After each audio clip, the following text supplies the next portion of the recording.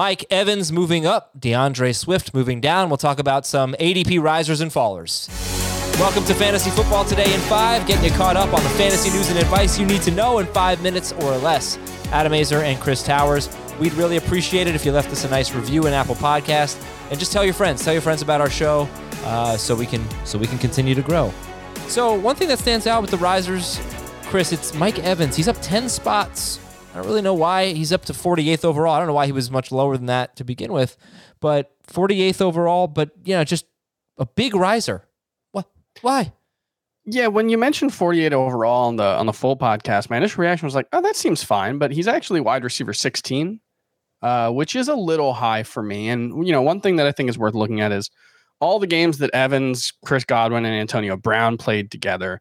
They were amazing. They combined for 27 touchdowns, a total 8.3% touchdown rate, which is really, really high.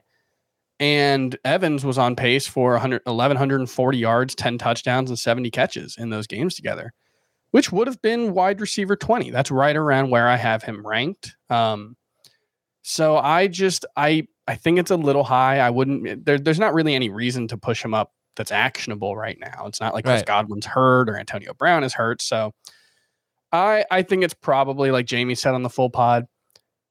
You get to a certain point in the draft, you start seeing like red crosses next to people's names, you start panicking, and you end up falling back to Mike Evans.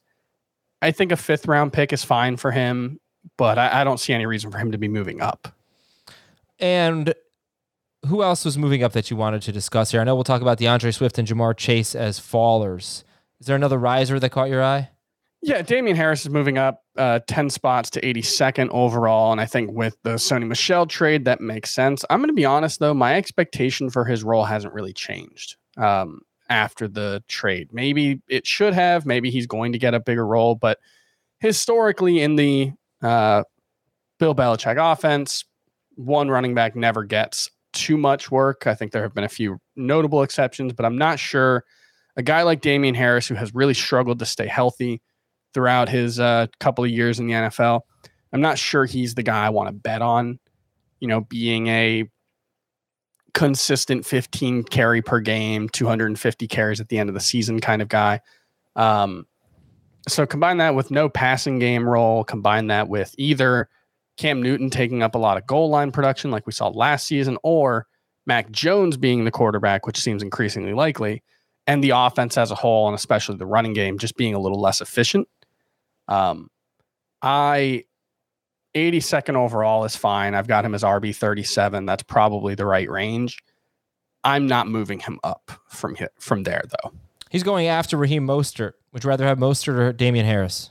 I'd rather have Mostert. I feel more confident in that offense's ability to produce fantasy points. Let's go to DeAndre Swift. Getting close to round 4 now. 33rd overall, DeAndre Swift moving down. He is injured. He's not even certain for week 1 at this point. When would you take DeAndre Swift? I mean, we actually have gotten some good news in recent days. I know there have been some, kind of scary quotes, but like he's increased his work in practice over the last few days. I still expect him to be ready for week 1, though obviously that's not guaranteed.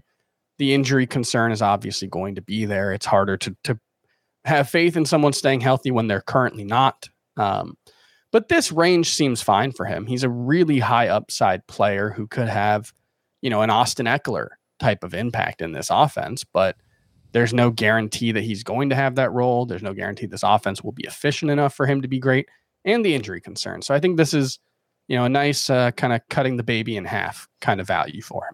Great image there. And Jamar Chase moving down to 70th, I believe, overall for Jamar Chase. A lot of negativity right now surrounding Jamar Chase, but, at what point does he become a steal? I think 70th overall is pretty close because all of these concerns that we have, the drops, the talk about him potentially taking on a smaller role to start the season, like this is a guy who hasn't played a competitive down of football before last week since January of 2020. So it shouldn't be a surprise that there's some rust to shake off. The way you have to approach Jamar Chase is the way you have to approach most rookie wide receivers.